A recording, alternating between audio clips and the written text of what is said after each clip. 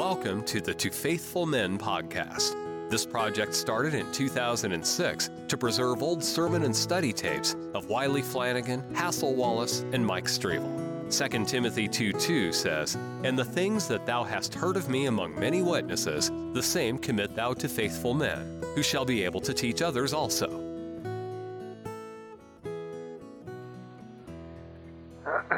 In my dream, I remember in the afternoon service, at least the second service, whatever it was, there were just a few people there, and they were sitting in desks, whatever dreams are. But anyway, I remember thinking that I'm going to preach the same sermon, and these people, they don't want to hear the same sermon. And I just started preaching, and God gave me liberty to preach in that. I just felt the presence of God. And so I, perhaps just out of my personal prejudices for the book of Isaiah, in my reading through the second part of the book of Isaiah in the wee hours of the morning, and then this morning, I suppose I focused on my two favorite passages in the book of Isaiah. And the 40th chapter we talked about this morning. I'd like for us to consider Isaiah chapter 55 this afternoon. And I trust God would speak some words of edification, exhortation, and comfort to the hearts of God's people. That's sort of Paul's definition of prophecy, preaching in 1 Corinthians chapter 14. He that prophesieth speaketh unto men, unto edification, exhortation, and comfort. I pray that God would give that to us this afternoon. Let's read the chapter. It's rather short. Isaiah chapter 55. Ho! Everyone that thirsteth, come ye to the waters, and he that hath no money, come ye, buy and eat. Yea, come, buy wine and milk without money and without price. Wherefore do you spend money for that which is not bread, and your labor for that which satisfieth not? Hearken diligently unto me, and eat ye that which is good, and let your soul delight itself in fatness. Incline your ear, and come unto me, hear, and your soul shall live. And I will make an everlasting covenant with you, even the sure mercies of David. Behold, I have given him for a witness to the people, a leader and a commander to the people. Behold, thou shalt call a nation that thou knowest not, and nations that know not thee shall run unto thee because of Jehovah thy God, and for the Holy One of Israel, for he has glorified thee. Seek ye the Lord while he may be found. Call ye upon him while he is near. Let the wicked forsake his way, and the unrighteous man his thoughts, and let him return unto the Lord, and he will have mercy upon him, and to our God, for he will abundantly pardon. For my thoughts are not your thoughts, neither are your ways my ways, saith the Lord. For as the heavens are higher than the earth, so are my ways higher than your ways, and my thoughts than your thoughts. For as the rain comes down and the snow from heaven, and returns not thither, but waters the earth, and makes it bring forth and bud, that it may give seed to the sower and bread to the eater, so shall my word be that goeth out of my mouth. It shall not return unto me void, but it shall accomplish that which I please, and it shall prosper in the thing whereto I sent it. For ye shall go out with joy, and be led forth with peace. The mountains and the hills shall break forth before you into singing, and all the trees of the field shall clap their hands. Instead of the thorn shall come up the fir tree, and instead of the briar shall come up the myrtle tree, and it shall be to the Lord for a name, for an everlasting sign that shall not be cut off. Here we have a passage of Scripture that ends with the perseverance of the saints. God is going to accomplish in His children that which He has purposed. God will bring them.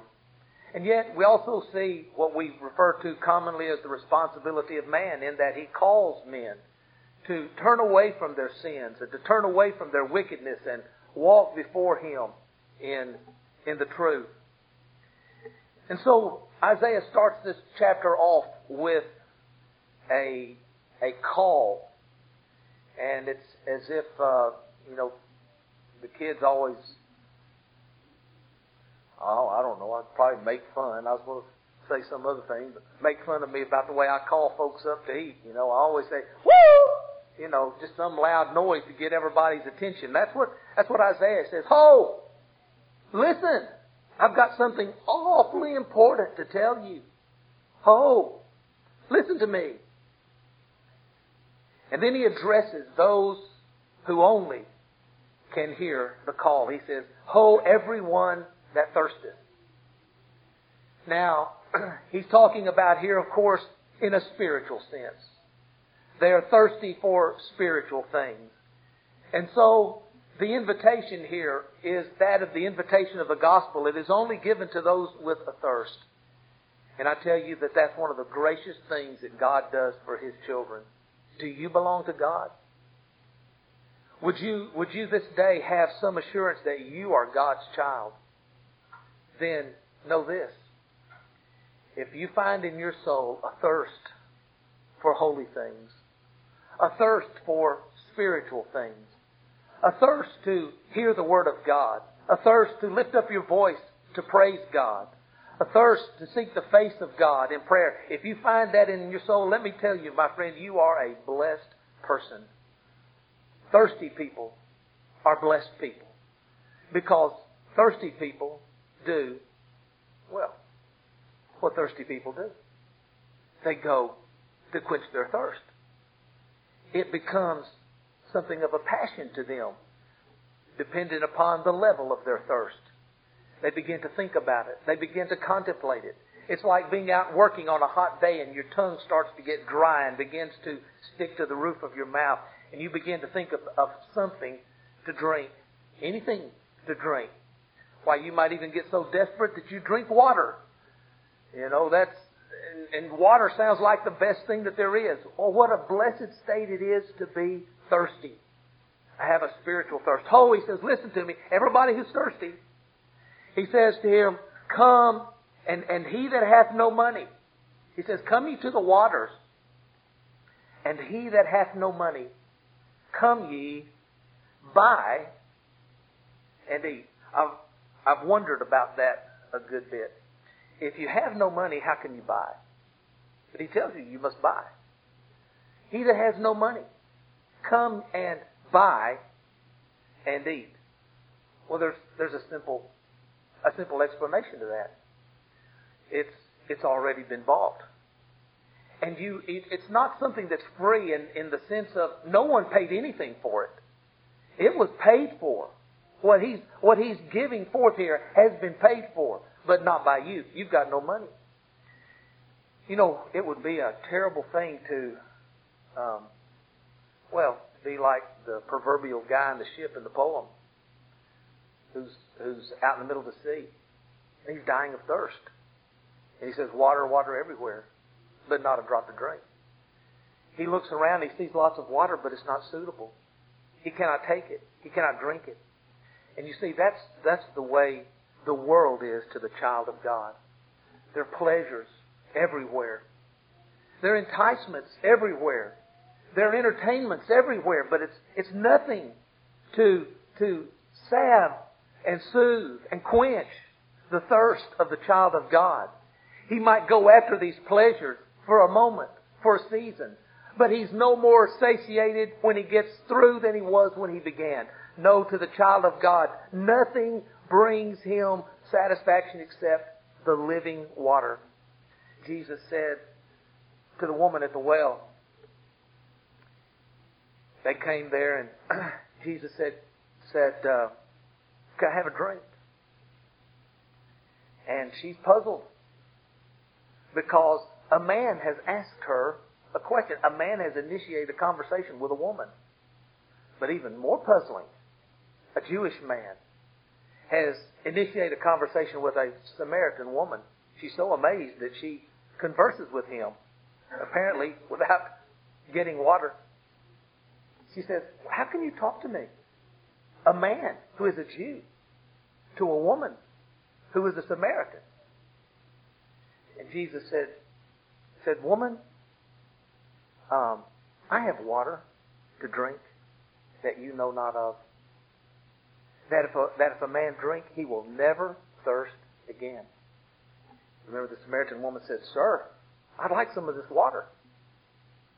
He says, "Well, go call your husband." "Well, I don't have a husband."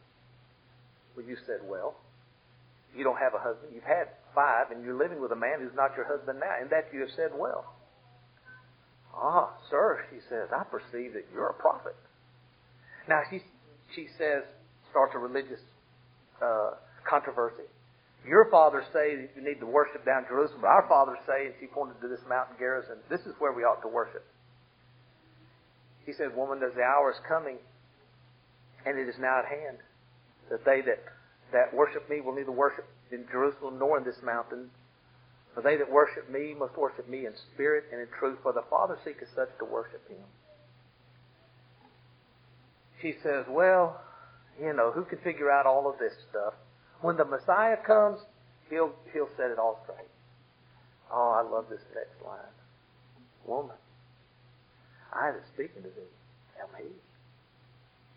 She leaves her water pot and runs into town. Well, you see what she has found here, and Christ knows this. Christ has been led to a divine encounter to one of his children, and he saw something in her that probably no one else saw. They were all amazed at this woman. They knew what kind of woman she was. She was disreputable. And when she comes and says, "There's a man out here at the well who has told me everything I ever did," I'm sure they're all thinking, "Well, why would you be pleased with that?" The reason she would be pleased with that is simple. He saw something in her that other people did not see. He saw a thirsty soul. And he knew he had been led by divine encounter to this well, not to get a drink, not to just carry on a conversation with the Samaritan woman, because Jesus has that which truly satisfies the thirst of the child of God.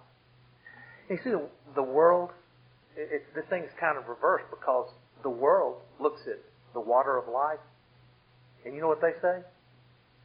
They say, "Water, water everywhere, but not a drop to drink." They're not pleased with this water. It doesn't look like that which satisfies them. What we're doing here today, that does not satisfy the world. But to the child of God, what is offered here is the greatest of all gifts, the water of life. But more than just that, water is great. It satisfies the thirst, and everybody ought to drink lots of it. And I aggravate my wife when I say that I drink lots of water. It just all tastes like tea. We like something besides water. Water's great to satisfy the thirst, but there's more to life than water.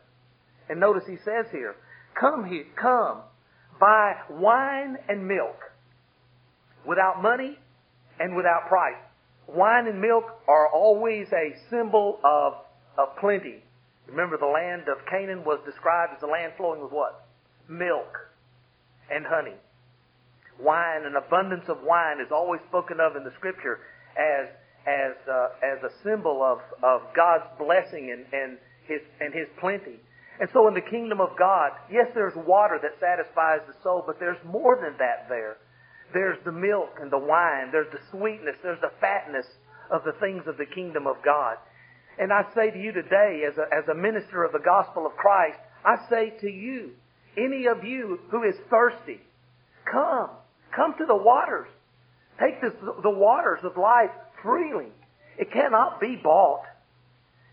Peter says, "Know ye not that you were not redeemed with corruptible things from your vain conversation received by tradition from your fathers, but with the precious blood of Christ, as of a lamb without spot and without blemish." Money cannot buy what the soul of man most desperately needs. And you know what the soul of man most desperately needs?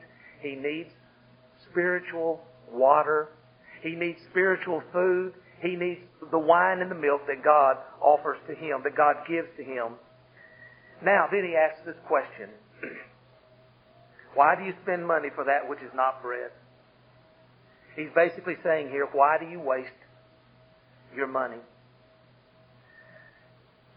Solomon said in Ecclesiastes chapter 12. He says, "Remember now thy Creator in the days of thy youth, when the evil days come, draw nigh, and thou shalt say, I have no pleasure in them." He says, "Remember now thy Creator in the days of thy youth." I remember that God called me out of darkness into His light at a very young age. The process began, I don't even know, I couldn't even put my finger on exactly when it all began. But God blessed me in my youth, in my teenage years, my early adult years. And I give God all the glory because it all belongs to Him. God blessed me with that. And you know what? I would say to all of you young people here today, why would you give your life to something which will turn around and destroy you? Why would you do that? Why would you give your money for something that's not bread? It pretends to be nourishing, but it's not.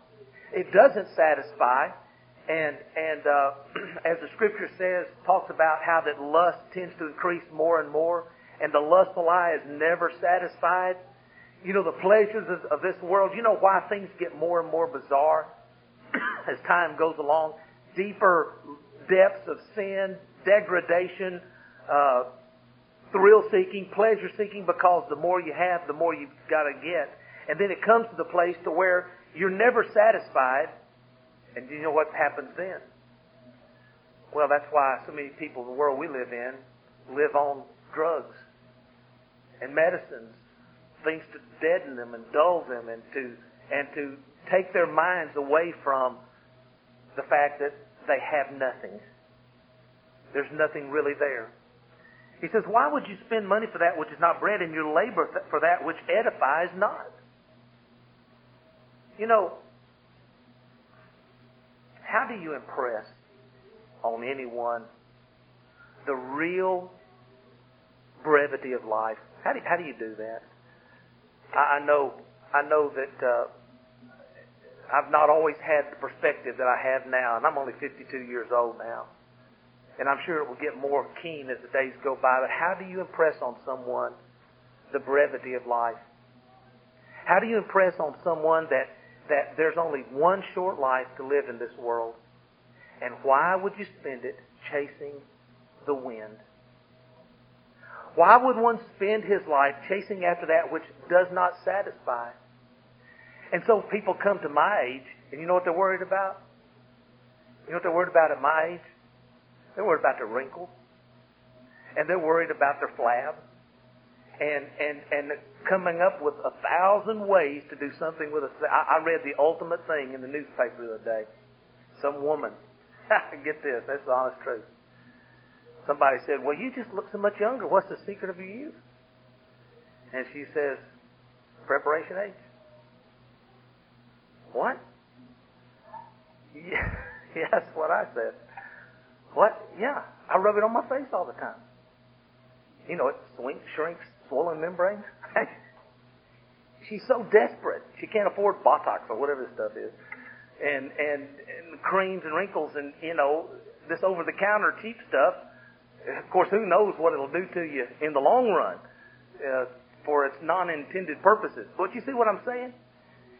Youth does not satisfy. Youth cannot satisfy. And yet people get my age and they're always struggling for youth. But youth can't satisfy. Only Christ can satisfy. And then if you have Christ in your life, you can be 52 years old and not worry too much about your wrinkles and your bags under your eyes and the little flab on your belly and all that. I mean, you don't worry too much about it. And you can even get older and you're facing what? You're facing squarely into the grave. And that's why I love what Lucille Watts told me the other day. I told you about it. She said, you know, the older I get, the sweeter death seems. You see, when somebody has the real water and someone has truly bought wine and milk from Christ, who alone can give it, they're able to face anything that life gives them with strength, with confidence, with trust, and even as we preached last Sunday, rejoice in the Lord always. And again, I'll say rejoice. Remember, I said this is not merriment. This is an inward joy and peace that comes from knowing Christ in whatever situation of life. And so he says, listen to me. Incline your ear. Come to me. Hear, and your soul shall live, and I will make you an everlasting covenant, even the sure mercies of David. And that's referred to in Acts chapter 13. And the interesting thing in Acts chapter 13, when that is referred to, is talking about the Gentiles. He's going to give to the Gentiles the sure mercies of David. That is the covenant promises that God made to David. That God would raise up of his descendants a king, and a kingdom would come of which there would be no end. And this is not just for Jews. This is for all who believe on the Lord Jesus Christ. And so he says here, seek the Lord while he may be found. Call upon him while he is near. Come to the waters. Drink of the water of life freely. Commit your life to Christ. Serve him. Love him. Honor him with all your soul. Now, I want to turn briefly to one of the shortest chapters in Isaiah. It's back in the first part, chapter 12.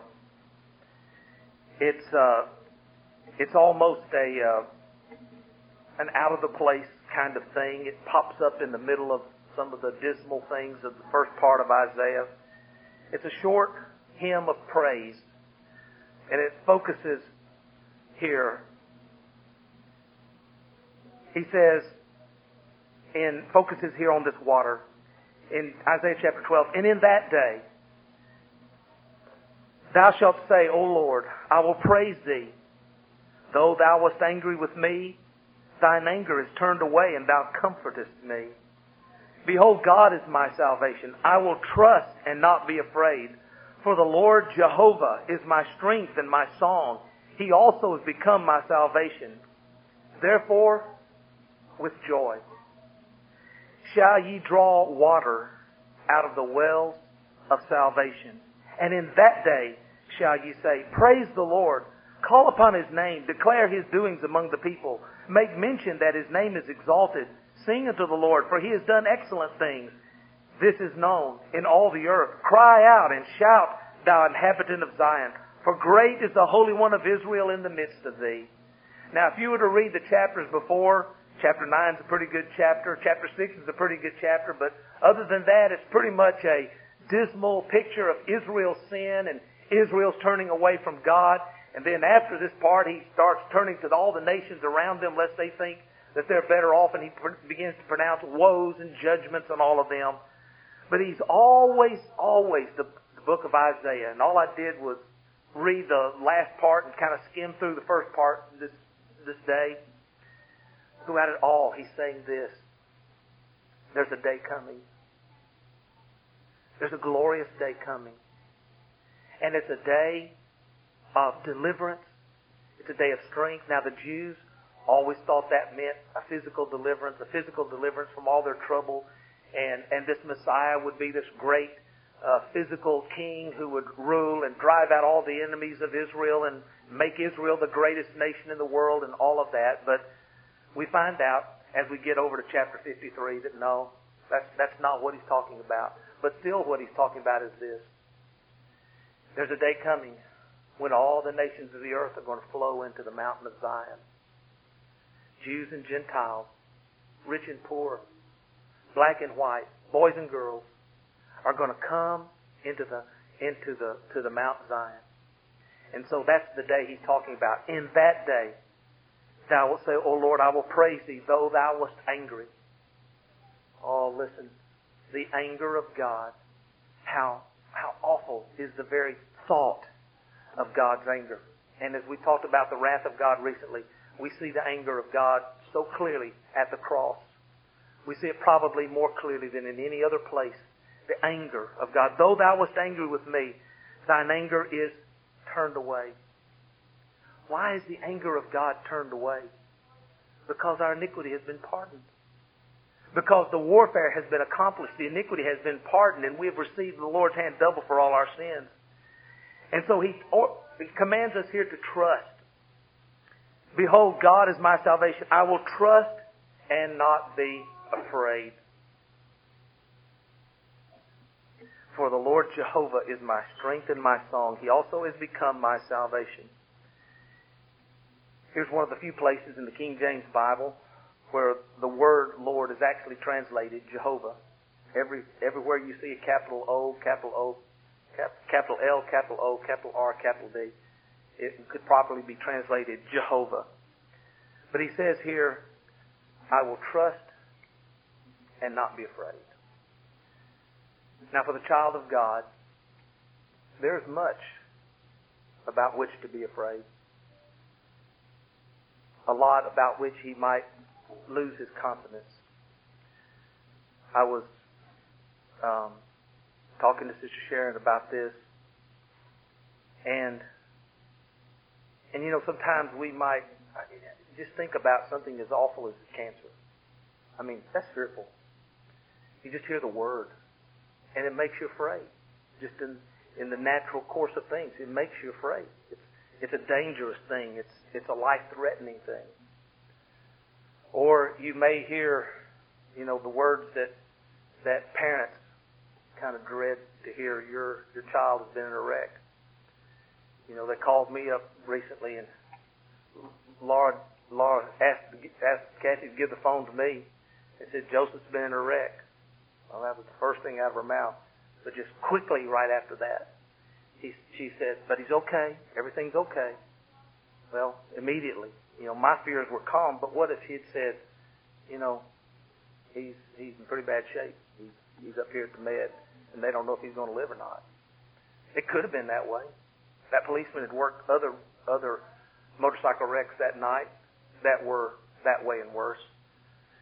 You know, there's all these fears that just come upon us as a part of the natural flow of life. And the children of God are not exempt. God's children, their children, have wrecks. Sometimes get killed. Sometimes they get cancer. Sometimes there are huge and devastating financial reverses. God's children are not exempt from the troubles of this world because we live in a sin-cursed earth. But listen, my friends, here's where we have the greatest opportunities to shine. And if we have laid hold of Christ, the fountain of living waters, we will say, behold, God is my salvation. The doctor's not my salvation. God is my salvation. My children are not my salvation.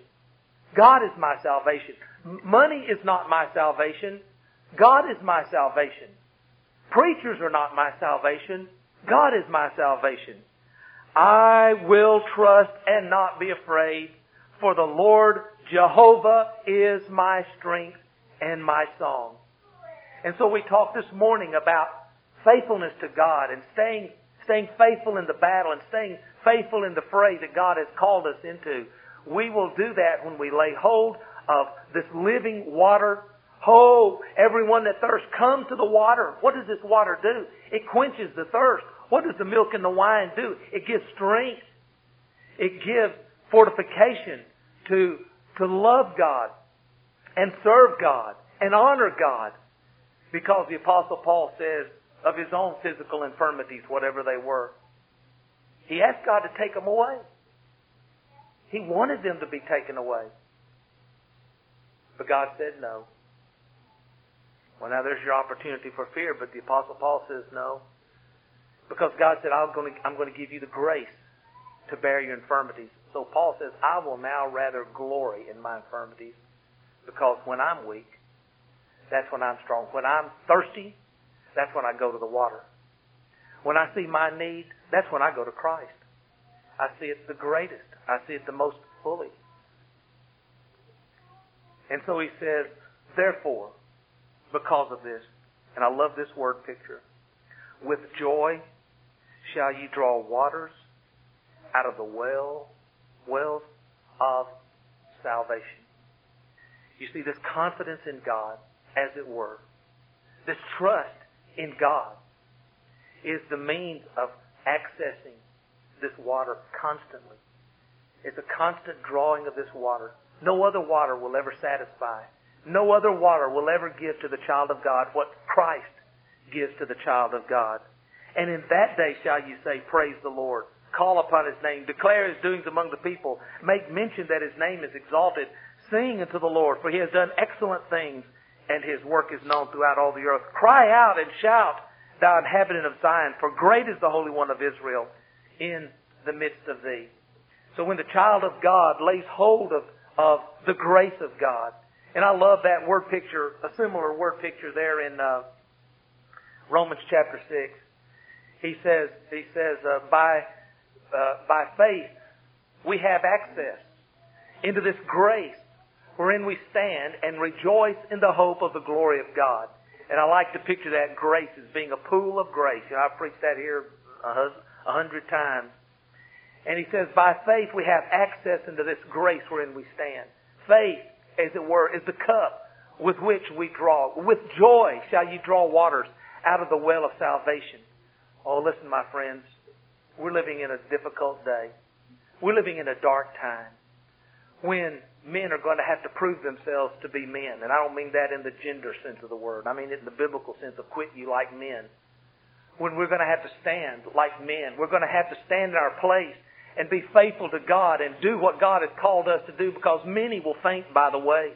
The Bible tells us in the latter day, the love of many shall wax cold. Oh, let it not be said of you that you're in this latter day religious, as Brother Wallace used to call it, this latter day environment of religious confusion. Oh, that your love would not grow cold, that your devotion would not grow cold, that your faith would not grow cold, but you would be constantly, consistently, with joy, by faith, taking hold of the living water of life, Jesus Christ, so that as the days go by, you and I will be found faithful to God. So that then we would be witnesses, as is described here in the 12th chapter of the book of Isaiah. Then we shall say, call upon the Lord, cry out about the greatness of God. And so, back to chapter 55. He says in verse 8, and here's where we have to, here's the basis of our trust in God. Your basis of trust in God will never be understanding God. You'll never understand God. You'll never understand all His ways, nor will I. Because He tells us here, my thoughts are not your thoughts. My ways are not your ways. For as the heavens are higher than the earth, so my ways are higher than your ways, and my thoughts than your thoughts. He says in another place, and they are past finding out. And so men wander around in this world, bumping off the trees, wondering why God did this. What is God doing here? And in despair, because they can't figure God out. They're in despair because of cancer. And they're in despair because of their children. They're in despair because of their money. They're in despair because of the country. You know, look around us. And I thought in 1980, if Ronald Reagan's not elected, Brother Claude and I, we're ready to pack up and go to Canada. Almost literally. You know, I'm glad that I've learned a little bit since Brother Claude. Some trust in chariots and some in horses. I thought when Bill Clinton was elected, you know, well, that's the end of all things. The end of all things is at hand. But here we are, you know, 12 years later, and we're still around. Because, you know why? God's got purposes I don't understand. I don't understand why God spares this nation, as wicked as it's getting, and more so every day that we draw breath. I don't understand why God's judgment tarries. I don't understand why Christ tarries. I don't understand sickness and death and pain and trouble and heartache and toil. I don't understand all those things. I don't understand all of God's purposes for them. And so if you settle this thought in your mind that God, His ways are just past my ways. They're past finding out. His thoughts are higher than my thoughts. I can't figure God out. Notice then the next verse. Notice the progression. For as the rain comes down and the snow from heaven and returns not thither, but waters the earth and makes it bring forth and bud, that it may give seed to the sower and bread to the eater, so shall my word be that goeth out of my mouth. It shall not return to me void, but it shall accomplish that which I please, and it shall prosper in the thing whereunto I sent it. Now here's our confidence in God. God sends His Word.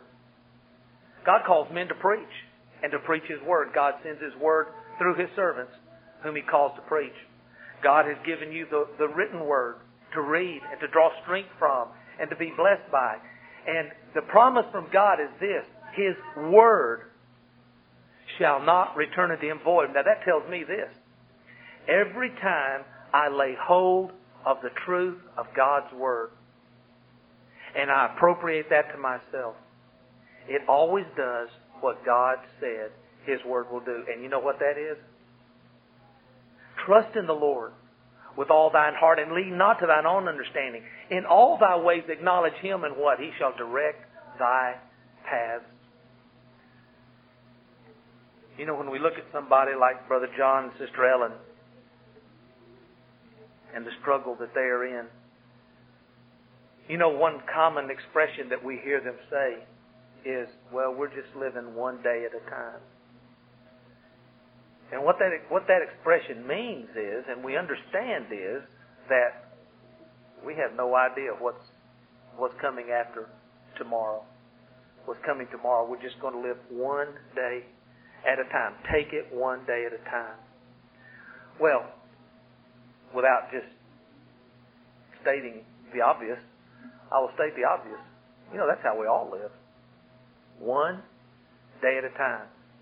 But you see, we don't live in the constant awareness of that like somebody who is in the trial, who is in a fiery trial like they are. Because you think you know what's going to happen tomorrow. Brother Reggie thinks he'll wake up at whatever time he wakes up, 6 o'clock, 7 o'clock. He's going to go out there and get in his truck and go to wherever their job is. Brother Lewis says, I'm going to be right there with him. Whoever else all works for you, Paul and David, I don't know who all your crew is, but see, everybody thinks they're going to know what they're going to do tomorrow. I'm going to get up in the morning and I'm going to go out and check on Elmo, see what's going on out there. I'll come on down here. I don't really doubt what I'm going to be doing tomorrow. But Brother John and Sister Ellen do. God has brought them to the place to where they truly just live one day at a time, and that's all any of us do. And it's not a bad place to be spiritually. Matter of fact, it's a very good place to be spiritually. And that's one of the things that God uses adversity for, to teach us how frail we are and how absolutely dependent we are on God from day to day. But God's Word is designed to give us strength. And when we lay hold of that, it always accomplishes what God intended. Now, notice the next thing in this progression here. For ye shall go out with joy and be led forth with peace. When we lay hold of this water, we drink of this living water, we eat the bread of life, we take of Christ, we try to live the life of Christ, then, yeah, there may still be uncertainties. Yeah, you still don't know what God's thinking. You still haven't got it figured out, and you don't know what tomorrow's going to bring. But you know what you do know? Is that God's Word will never return to Him void. It will always accomplish what He sent it for. And your confidence in God and your trust in God will let you go forth in joy. That's why I believe Brother John and Sister Ellen still do when they publish on their website and send emails and stuff. It doesn't sound like a sick person. It sounds like someone whose trust is in God. And I know Brother John and Sister Ellen have their down days, and sometimes they don't sound each other or other people like they'd like to sound all the time. But see, this is real. And I never want to see anybody have adversity in his life. I sure don't want it in my life. I don't like to see it in anybody else's life. But you know what I do rejoice in when the children of God suffer it? I rejoice in the difference in them and the world. They're still able to go out with joy and led forth with peace. The mountains and the hills shall break forth into your singing, and all the trees of the field shall clap their hands. Instead of the thorns shall come up the fir tree. Instead of the briar shall come up the myrtle tree, and it shall be to the Lord for a name and an everlasting sign that shall not be cut off. You know, it's the old proverbial, is the glass half full or half empty? We've talked about.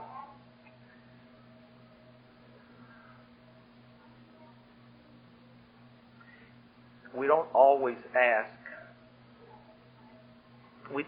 Matter of fact, we seldom ask. Never ask, I suppose, for adversity and trial and difficulty.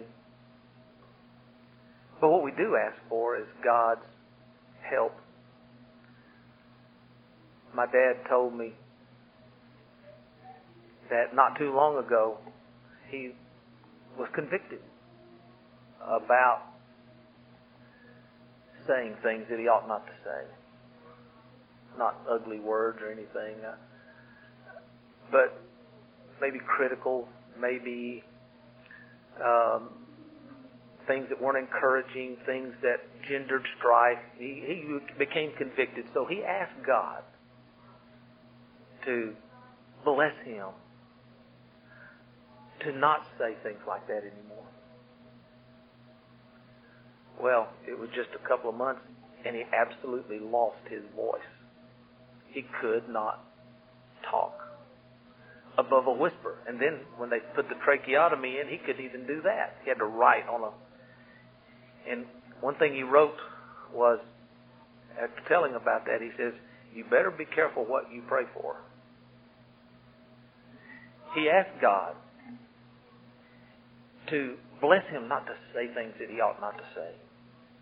Not to say critical things or argumentative things or grumpy things or grouchy things, or I don't know what all he exactly meant by that. But when God sent this adversity, you know what he did? His first thought was that prayer. Well, I prayed this, and this may be God's way of doing it. Well, who knows how God works in all that? We don't know his ways. His ways are past finding out. But what my dad did was a spiritual thing that I appreciated. He began to relate this to the Lord and how he could praise God even in the midst of this trouble, even for this that he prayed for. Well, you know, sometimes we say, Lord, teach us patience. You ever prayed that prayer? Lord, teach me patience. Well, you know, the older you live, the less apt you might be to pray that prayer. Because how's God going to teach you patience? Well, he's going to put you in some circumstance that will require patience. You see, patience is something that is worked in us through the workings of God. So here's the prayer that I think we should all pray. And it's a biblical prayer. Lord, bless me to love your word and to esteem your word more than my necessary food. God said his word would never return unto him void, but would accomplish that which he purposed. Now, there are some other theological places we could go with that, but all I want to get out of that here is this. It is God's word that sustains. It is God's truth that upholds. So that when adversity comes in your life, and notice, I did not say if adversity comes in your life. Job said it well, that man's days are few in number and full of trouble. There will be adversity. There will be things that are esteemed by us to be troubles and problems. They may not be of the magnitude that Sister Ellen's facing or Sister Sharon. They may not be the magnitude of some things that might be, but they will come. And what do you do when they come? You know what the thirsty soul does? It goes to the water of life. He's constantly drawing. Therefore with joy shall you draw waters out of the well of salvation. And in that day shall you say, praise the Lord. We're living here at this church, one day at a time. There are many things about the course of this church that have been predictable. And 25 years after the fact is not surprising. There have been some things that have surprised me. Some bumps in the road, some difficulties, some trials, things that flatly caught me unawares. But I do know this. It is never the answer to faint and grow weary and quit. Because I've seen people try to do that, and I've seen the small consequences of such.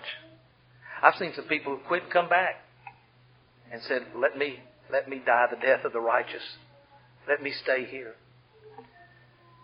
And so all through Isaiah, there's trouble, there's problems, there are afflictions. But there's a day in which that will be right. There is a place in which God's people can go to find comfort and strength. May you and I go there constantly. Let's pray. Heavenly Father,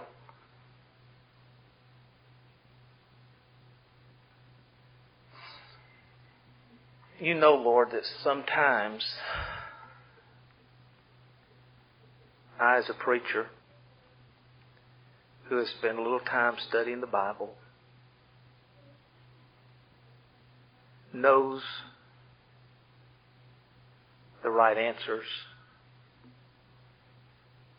and the correct things to say in various circumstances. And Lord, sometimes I fear that they have a hollow sound. And they do. Just in and of themselves. Cold truth can never satisfy a soul. But the sweet waters of life in Christ can satisfy the soul. The milk and the wine in the kingdom can surely bring comfort to the faintest heart.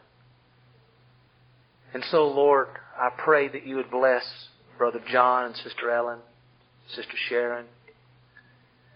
Lord, I pray for Jackie and Marshall LaCroix and for Rhonda Jones and Mark. And Lord, we could just probably name a lot of other people who are going through life-threatening troubles.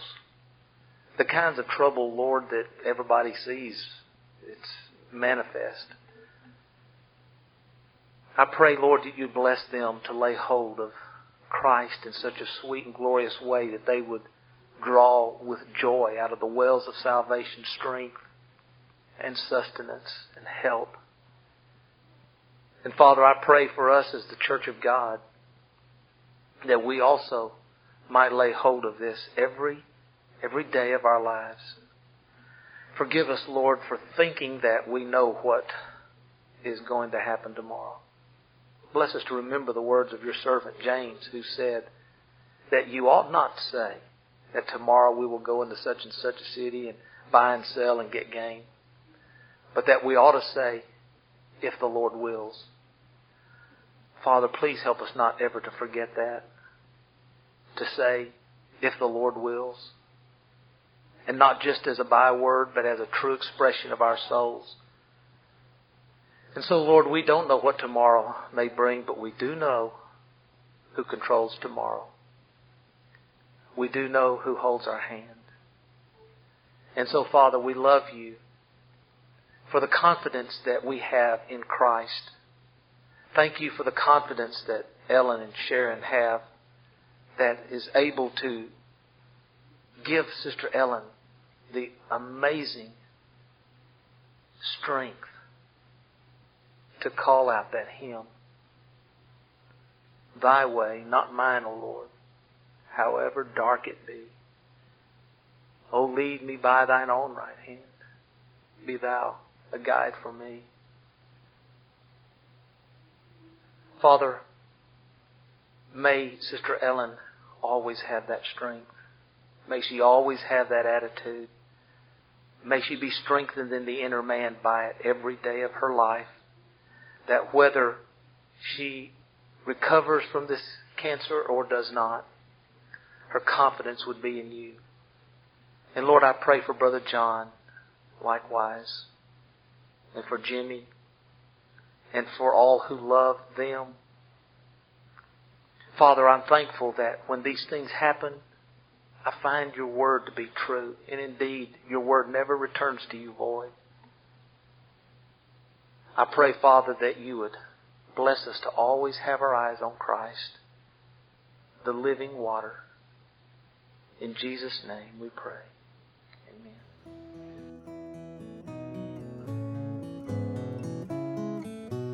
Thank you for listening. Don't forget to subscribe and share with a friend. Be steadfast, unmovable, always abounding in the work of the Lord. For as much as ye know that your labor is not in vain in the Lord.